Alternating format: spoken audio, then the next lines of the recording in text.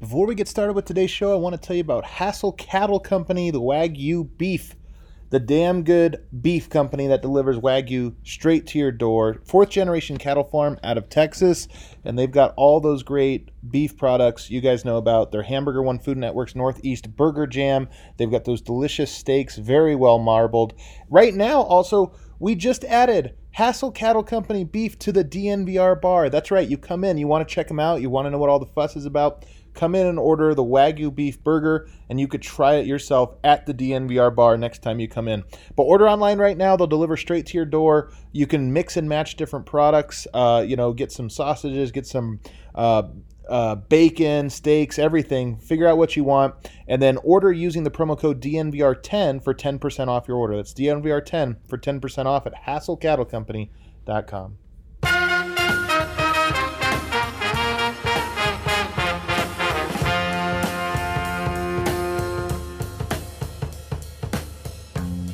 What is up, everybody, and welcome into the DNVR Nuggets podcast presented by DraftKings Sportsbook, America's top-rated sportsbook app.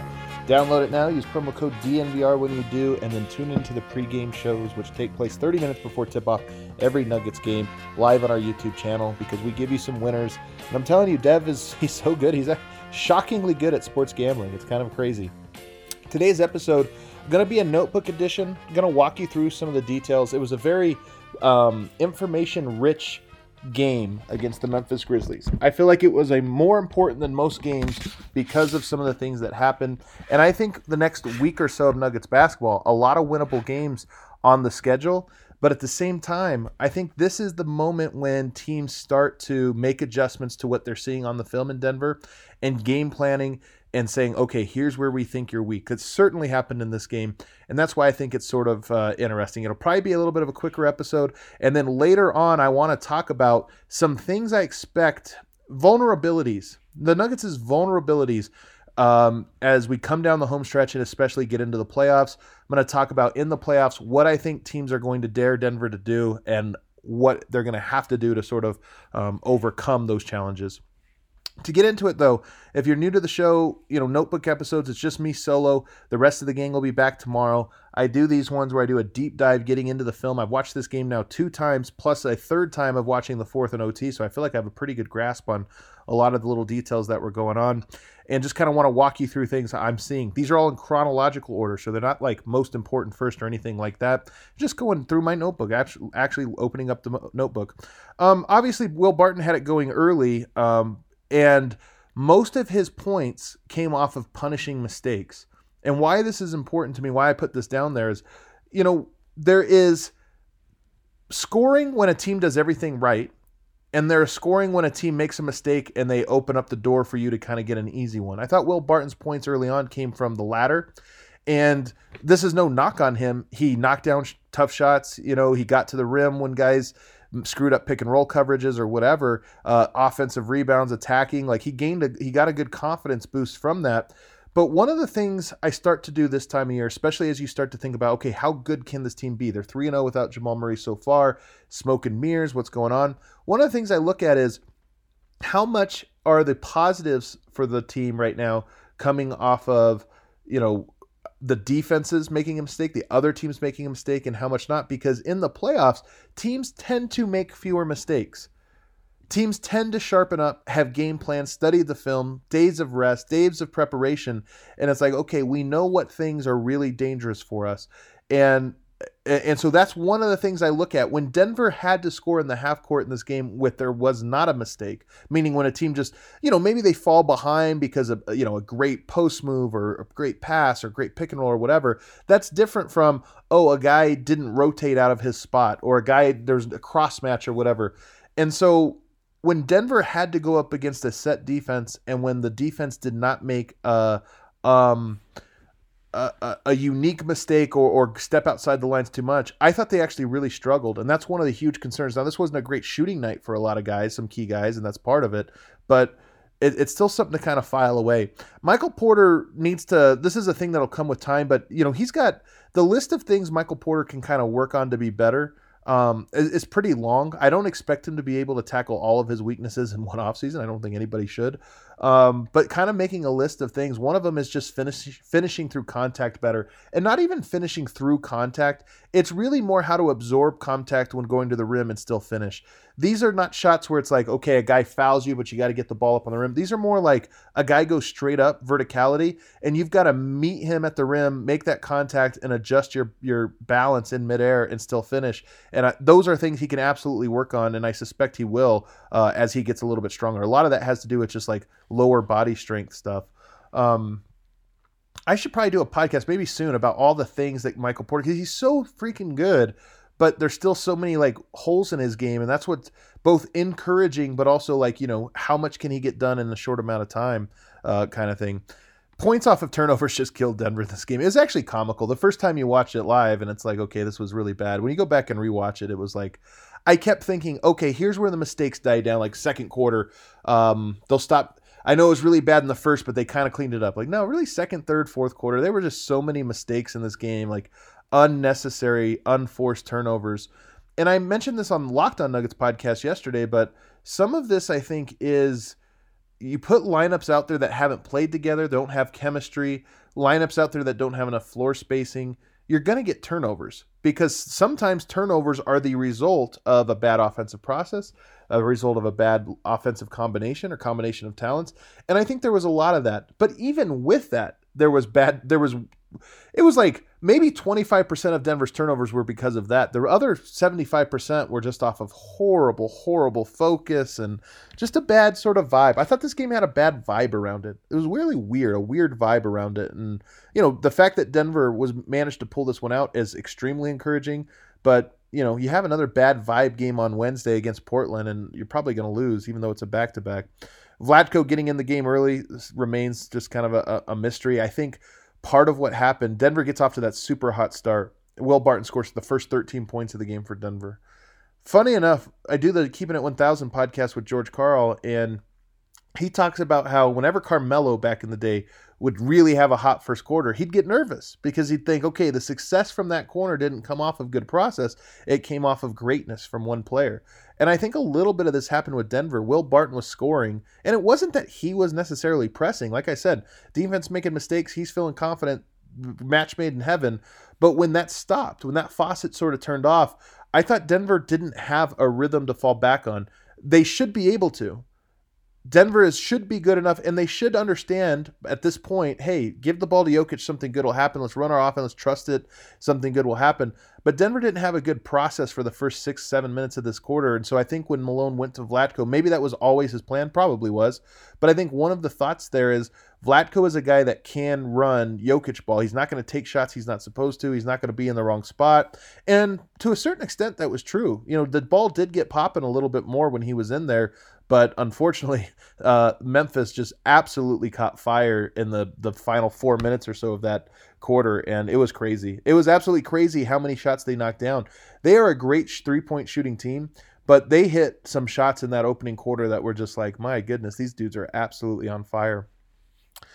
Michael Porter, one note I have on him and his three-pointer, he doesn't really hit deep threes, which I think is interesting. You think about like the logo threes or Steph Curry or whatever. I don't think Michael Porter has hit a lot from not right on the three-point line. He hits them from the elbows. It's not like he only hits corners or this or that. He hits a lot from the elbow, especially the left wing, especially from that left above the break half of the wing area. He's on fire from there. But if he has to shoot it from a few feet back, it just doesn't seem like he's very good at that. He took one early in this game, and it just was short. It's almost like he shoots the same three-point shot no matter how far he is. The Nuggets bench, I thought, looked fantastic in the second quarter. Early on, there was a really great rhythm to them. That I've talked about this a lot, but that group can really defend. I think they had a 12-2 run to open up the second quarter, and it wasn't necessarily that their offense was dynamic or anything. Paul Millsap hit some good shots, got some things going. JaMychal Green had a couple shots that got some things going. But more than anything, it's just that their defense is so good. They got stop after stop after stop in the half court, and then just turned that into transition, favorable basketball, and knock down their shots. But their defense is great. They had unique lineups out there that had zero chemistry, but they just played so hard on D. The lineup that was really interesting, and they only did this for a few seconds, they had PJ Dozier, Shaq Harrison, Vlatko Cancar, Aaron Gordon, Paul Millsap. Well, Aaron Gordon might be the team's best defender. Paul Millsap, one of the team's best defenders. Dozier and Shaq Harrison, elite defenders out on the perimeter. And then Vlatko Cancar, a very good team sort of defender. That's a great defensive lineup. It only played for a couple minutes, but I wonder, it's wild to say, I wonder how much of Denver's identity in the playoffs and even just going forward is going to be a defensive one. With Jokic, you're always going to try to get the ball popping and doing this or that, but you think when Jokic is not on the court, throw out some, you don't know if points are going to come, but you could throw out some lineups that are really going to muddy up the game and lock down, and it just felt like every combination they threw out there had something. Interestingly enough, they had Michael Porter Jr. initiate the offense, bring the ball up the court, which they have not done a whole lot of. He'll do it on a rebound, but in terms of like side out of bounds or whatever, let's have Michael Porter be the trigger on this. They haven't done that a lot. They also had Shaq Harrison and PJ Dozier. And this is interesting because it shows you Michael Malone doesn't have great options. If Facu starts, Dozier is your lead initiator with the second unit. But past that, if Barton's not out on the court, who initiates the ball? Can you ever run actions that have different players? Shaq Harrison and PJ, probably not too familiar with that. But Michael Malone went to it, trusted it in this one, and it was interesting to see. That's one thing I'm going to really keep my eye on is, do they get creative with who brings the ball up the court and who is the lead ball handler? And not necessarily for extended runs, but maybe do you try weird combinations for one-off possessions? Shaq Harrison has some real defensive chops to him. I'm really impressed with him. I think he should – I want to see more of him, I should say. I almost said he should play, but I really don't know that. I've only seen a few minutes of him. But I will say defensively, I really trust him. I think he just has a great ability to be a lockdown defender, and Denver might need that again. To beat a team like a Portland, a Utah, teams that Denver, when they had Murray, I think could have just outgunned because they were so good. But now that you look at it and say, okay, Denver's maybe not as dynamic, can they trust Jokic and Michael Porter to be so great on offense and then just trust all those other guys to lock down on defense and disrupt what Utah does? That might be the ticket. And you have guys like Shaq Harrison that'll really, aid in that. Lastly, before we take our first break in that first half, PJ Dozier tried a lob to Vlatko Cancar. Think about that. He tried a lob to Vlatko Cancar. PJ Dozier is such an interesting player because he has like a good feel for the game for the most part. He does some things that I really like. And then every now and then he tries to throw a lob to Vlatko from half court. And you just think, what made you think that was a good idea? What was it that made you think, hey, Vlatko, get up for this one? But he does that stuff sometimes. It's so crazy to me. Going to take a break to tell you about Breckenridge Brewery, the official beer partner of DNVR. You guys know all of the beers that they have, the Strawberry Sky, the Mountain Beach, which is my favorite. It's my favorite name of a beer, my favorite can that they have, and it's the favorite tasting beer that they have. The Avalanche Amber Ale, the Vanilla Porter Jr., all kinds of great beers there. Of course, the Mile High Copper City Lager, and then boozies or seltzers. They've got a bunch of different flavors there. We're going to have those at the bar as well, so you want to come in and sample. We've got 8 Breckenridge Brewery beers on tap at the DNVR bar. We're also going to get the seltzers in, so you can try those out as well. Whatever it is that you're feeling. Summertime, seltzers are summertime, man. Right now, a little cold, but a week from now, things are going to be nice and warm, nice and sunny. You're going to be thinking it's seltzer weather. So check that out. And if you want to find out where else, if you're not in Colorado, want to find Breckenridge Brewery to try it out, see what the fuss is about, use the Breck Beer Locator. Just Google that, and they'll be able to hook you up exactly, let you know what liquor store or restaurant has them on draft. Also want to tell you about Gabby Insurance. When it comes to car and home insurance, you deserve better. Lots of members on our staff have put their policy to the test and turned to Gabby to find out how much they could save you on insurance. This home insurance, car insurance, you name it. Eric Weedham, he saved over $1.3 thousand per year by switching to Gabby Insurance. Gabby is G-A-B-I. It literally stands for Get a Better Insurance. So you want to check them out. And like I said, they've got that awesome feature where you just put in your policy, what things, how much you're paying for and what your coverage is. And then they'll tell you, here's our price. Is it better? Is it worse? And there's no obligation. They're not going to be robo-calling you and selling your information to a bunch of third parties. You just go in, put that information, and find out, is this a better deal for me? And I bet you'll be surprised. It's been a better deal for everybody that we've sent this to. GABI.com/DNVR. That's GABI.com/DNVR. Back here on the DNVR Nuggets podcast, writing solo today as I walk you through my notebook notes. Got the second half here of some notes that I want to talk to, and then quick break, and then we're going to wrap up talking about the playoffs and some of the things I want to learn about Denver before we get there. The Nuggets offense, I thought, started to get a little bit more creative in the second half. And when I say creative, one of the things that was really plaguing, I talked about this on the live show, the Winners Lounge, but one of the things that teams did in this game specifically was just not guard Campazzo and not guard Aaron Gordon in that starting unit. And it wasn't that they just brought a double, although they did bring a lot of doubles, but they just put a lot of guys in the passing lanes and dared, hey, you throw a skip pass to Aaron Gordon, we'll live with that. You throw a skip pass to Campazzo, we'll live with that. So Denver had to get creative, and a couple things they did. One, they played Aaron Gordon in the dunker. Not solely, he actually was out in the corner, and I have this up on a clip for the list. I don't know if I'm going to be able to get it up by tomorrow night's game, but I promise you I have like a bunch of clips where there's going to be like a mega edition of the list before too long, hopefully by tomorrow. But they put him in the corner, and he's pretty useless. You put him in the dunker, I think that you have a really good chance of grabbing some offensive rebounds. If you actually look at the numbers, not just this year, but across the several years, of what makes Jokic lineups so dynamic on offense, people I think would say, oh, it's 3-point shooting, or it's got to be this or that. The thing that really tips it in the favor for Denver is offensive rebounding. And it's not because they're like, Moses Malone style, everybody crash the boards and just fight for boards. What it is you get the ball popping, you spread the defense out, you have guys positioned in the right spot, and the defense is stretched so thin that they burst, and there's opportunities to crash the boards and get rebounds. Having Gordon in the corner does not stretch the defense. Having him in the dunker doesn't stretch it as great as, say, having like Michael Porter, in the corner, but it does stretch him a little bit more. But more than anything, I think it's going to up the amount of times that Aaron Gordon can just grab rebounds, draw fouls, drop off passes. So I think that in the second half, they played him in the dunker more, although not exclusively. And I wouldn't be surprised if, as they try to get him going, they place him down there like a traditional power forward and say, hey, Eat offensive boards, be really aggressive down there. You can really succeed.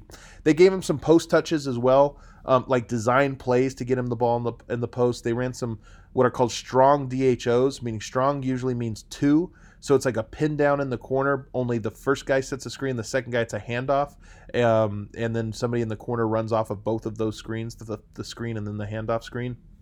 They ran stuff like that for him. And then best of all, and I think I mentioned earlier, having different players enter the ball, this was the big one. Aaron Gordon bringing the ball up the court and entering the possession. You talk about, gravity. You have Facu and you have Gordon off ball. Or you have Facu with the ball and you have Aaron Gordon off, neither one being guarded. Well, I think if you swap that and try to use Facu as a secondary playmaker who can run in, after you make your first action, and you use Gordon as a screener or as a ball handler and an initiator or post-entry pass thrower, I think you naturally have a little bit more spacing on the court, at least initially. And I wonder if one way to sort of keep Aaron Gordon involved, I thought as this game devolved for him, he was a spot-up shooter and not involved in a great way. I imagine he felt like he wasn't touching the ball enough, and when he was, it was not the types of things he wants to do. I wonder if putting the ball in his hands and trying to come up with a little bit more of a two-man game with him and Jokic. I know you don't think of that traditionally, but hey, you're short Monte Morris, you're short Jamal Murray, you got to get creative. I wouldn't be surprised if doing that, using Gordon as a little bit more of as a point forward on certain possessions might be one of the answers. But more than anything, Facu has to make shots. I mean, they did not guard him. He was wide open, and there's just no alternative. He did make one when it really mattered, and so you tip your hat to him there. But there's a lot of possessions where it just comes down to, hey, man, if they're not going to guard you, you got to make enough to keep them honest. And he's really got a lot of work to do in that regard. The playoffs, I'm telling you, there are going to be games that come down to, can Facu make wide open threes? And I pray to God that he can. And Aaron Gordon too for a while. He had some of the shots he had were absolute confidence breakers. Wide open 2-3 plays in a row and just can't knock it down. Not just the misses though, the runouts. I mean, Denver, like I said, this was the weirdest game. Denver did so many things that typically would doom you. Like, you can't win if you turn the ball over as much as they did. You can't win if you give up fast breaks, not just off of turnovers, but sometimes off of shots, and then it's over the top, nobody's back, wide open layup. Denver had so many runouts. It was absolutely crazy. They did look a lot better with Dozier and Green in for Facu and AG. I'm curious to see if they try that out more. I'm really curious to see, if Facu continues to start. Malone, I'm not curious. Facu's going to start. Malone doesn't change. First of all, I don't think he's going to go away from Facu anyway, but if he were to, it would not be on a winning streak, and Denver is currently on a 3-game winning streak, so probably going to stick with what happens. Tomorrow night, Damian Lillard is in town. You get Damian Lillard, CJ McCollum. It's going to be a heck of a real test for Denver. We'll talk about that later, but Facu in particular, can he be effective against a MVP caliber player in Damian Lillard? That's a huge question.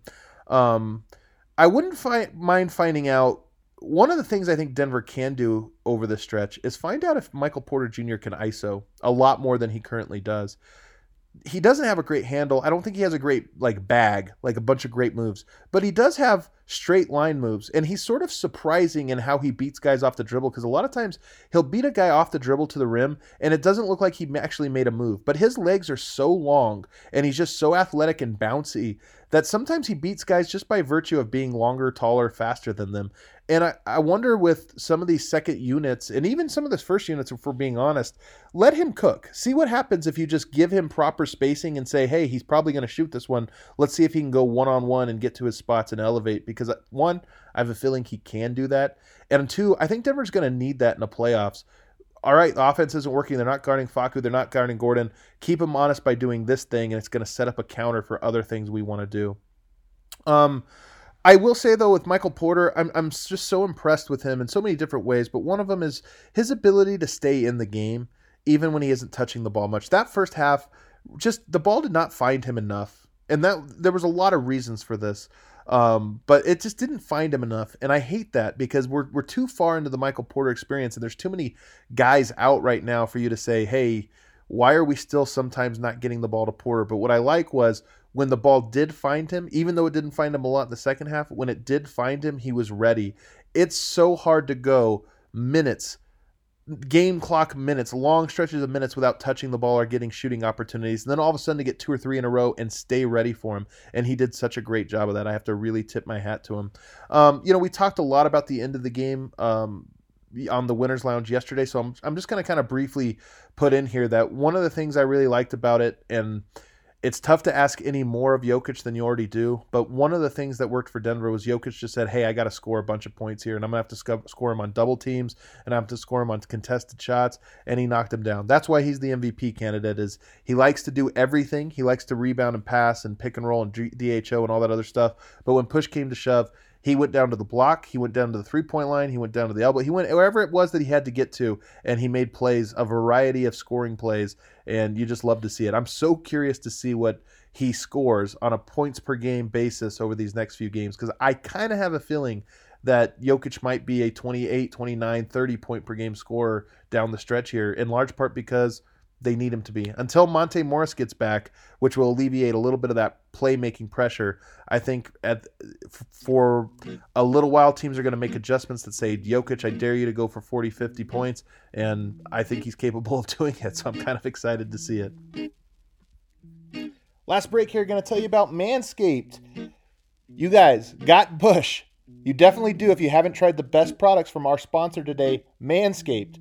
They got life-changing products that make men's below-the-belt grooming as easy, as comfortable as ever, and it's going to leave you looking your best. There's a 20% discount also.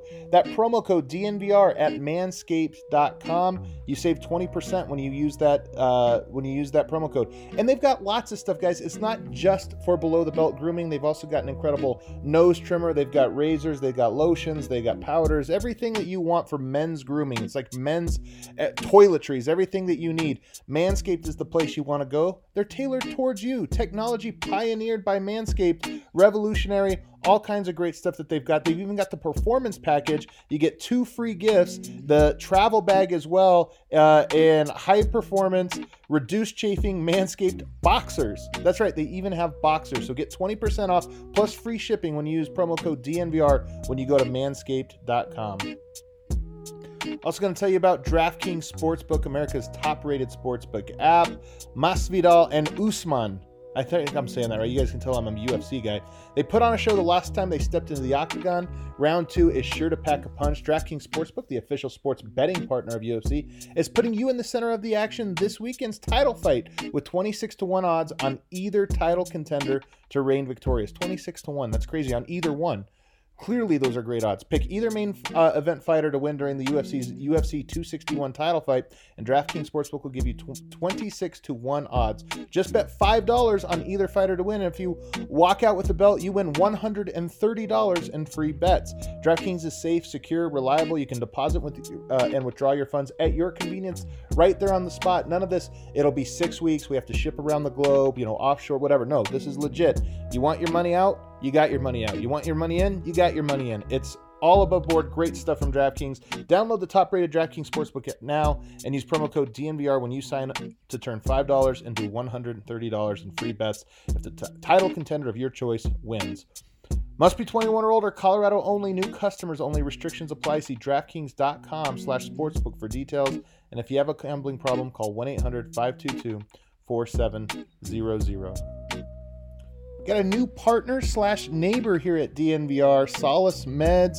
Make your cannabis shopping experience an absolute delight. They've got all of the great stuff that you want.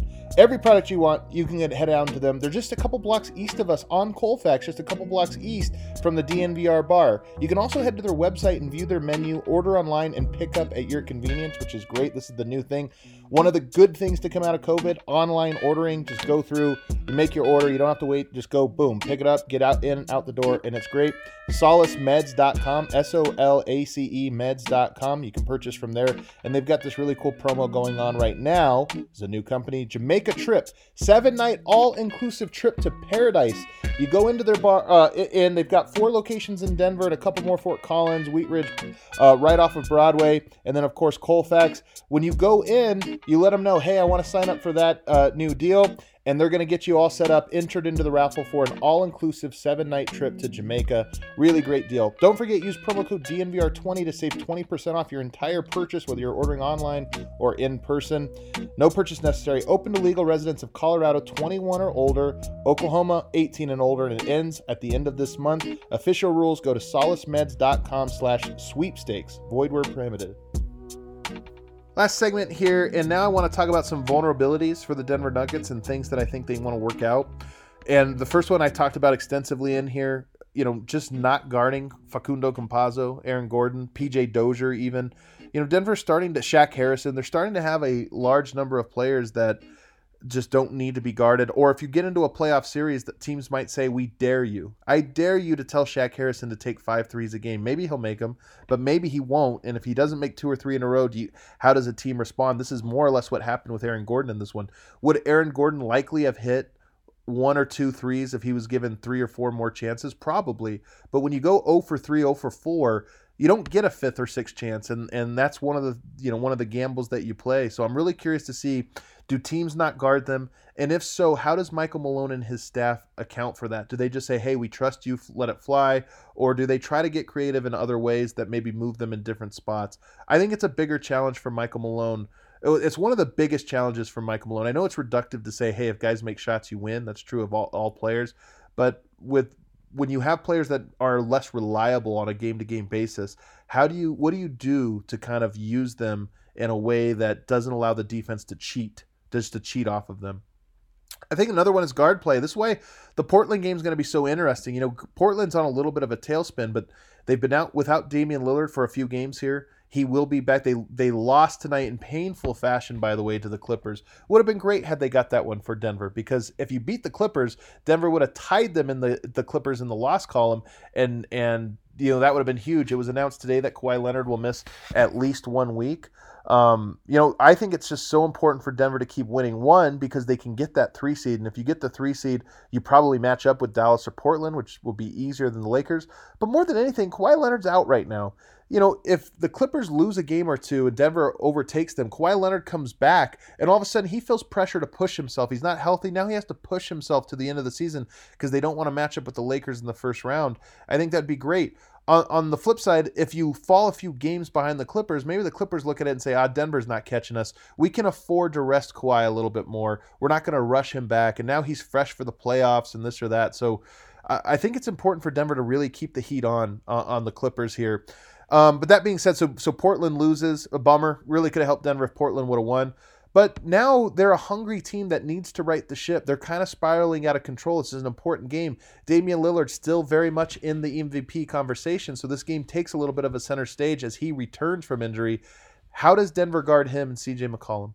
And Norman Powell, to be honest, another sort of perimeter-oriented scorer.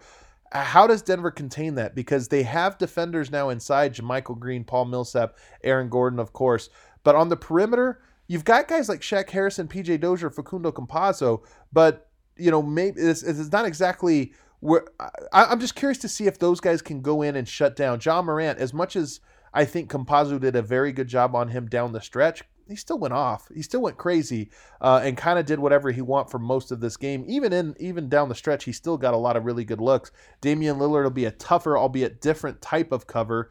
C.J. McCollum too. And I'm just curious to see how does Denver handle that. If you look forward to the playoffs, I think the guys I worry about most for Denver, Donovan Mitchell first and foremost. I mean, he lit him up last year. Damian Lillard, I think, and this is why it's good. Think about when Denver played the Portland Trailblazers 2 years ago. Gary Harris kind of locked up Damian Lillard. He actually did a great job. Denver still lost that series. I know it was 2 years ago, and everybody's 2 years older and this or that, but Damian Lillard now not having a Gary Harris, can Shaq Harrison have that impact? Can PJ Dozier, Campazzo? I don't know. We should get at least a little bit of an insight on that tomorrow. Chris Paul, obviously, he's always scary, just to go up against. He's so smart, so crafty, knows how to get to his spots. Devin Booker. Dennis Schroeder's another one that's on my list here. He's just so fast. Does Denver have a guy, you're putting so much resources to stopping Anthony Davis and LeBron James. What about Schroeder? Is he a guy that gives you problems? Mike Conley. So there's a lot of guards out west that Denver could match up with in a playoff series that would concern you. And I think that's one area that's sort of vulnerable for Denver. 3-point shooting is another one. So I mentioned Facu, Gordon, Dozier, Shaq Harrison, the guys that, you don't count on as your 3-point shooters. But what about the guys you do?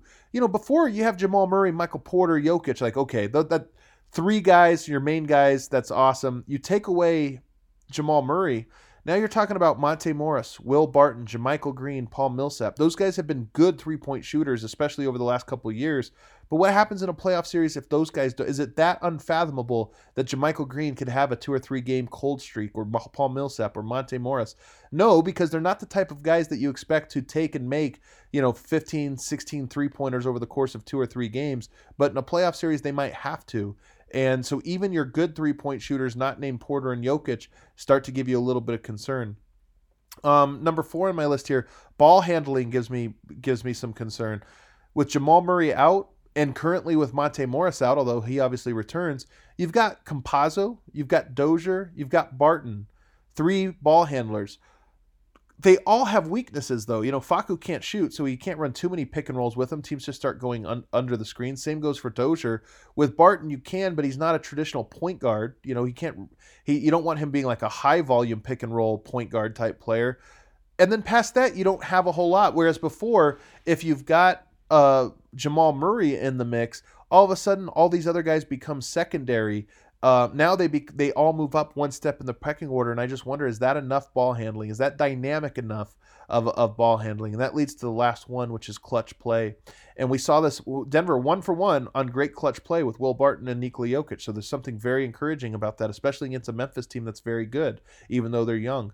But, what's that going to look like? I suspect in Denver's final 15 games, they'll probably play at least 4 or 5 games that'll come down to the wire. Not every game's going to be a blowout in one direction or the other. They'll probably play some tough ones, and hopefully, to be honest with you, they play a lot of tough ones, because I think Denver is a team that you get more and more experience from that, and you succeed. You get more and more confidence to be in close games. Playoff games are going to be close. Denver's not going to win a lot of playoff games, in my opinion, by 20, 25 points. Most, if not all, are going to come down to the wire, and Denver, with the Jamal Murray, Nikola Jokic 2-man game, supremely confident. Without it, I just don't know. I trust Jokic to be clutch. He was clutch in this one.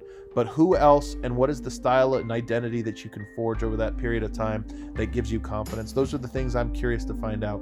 Hope you enjoyed the show today, guys. Thanks so much for checking it out. Don't forget, we'll be back in the pregame lounge 30 minutes before tip-off, and in the postgame lounge. Both things live on our YouTube channel. Head on over there, check them out. We'll see you all then. Before you get out of here, I want to remind you about the Colorado Exos. Rugby Town USA is excited to introduce you to our new rugby venture and team, the Colorado Exos. Exos are athletes who have competed at the highest level of their respective sport who are now being cross-trained to swap over to being rugby players. Guys that have been coming from football, basketball, baseball, wrestling, soccer, track and field. They all possess the necessary skills to excel at the game of rugby. By placing these former athletes in full-time rugby training environment, Rugby Town USA hopes to expedite their development and inject the United States national team with elite talent to help compete on the global stage and ultimately win the Rugby World Cup. We've even got Colton Strickler doing a podcast here with DNVR, and he's got all the information. He's plugged in with the team. He does everything. He's the guy. He's the guy for rugby information and information about the Colorado Exos. And that's the DNVR Rugby Podcast. He's got Rugby 101 stuff here about the U.S.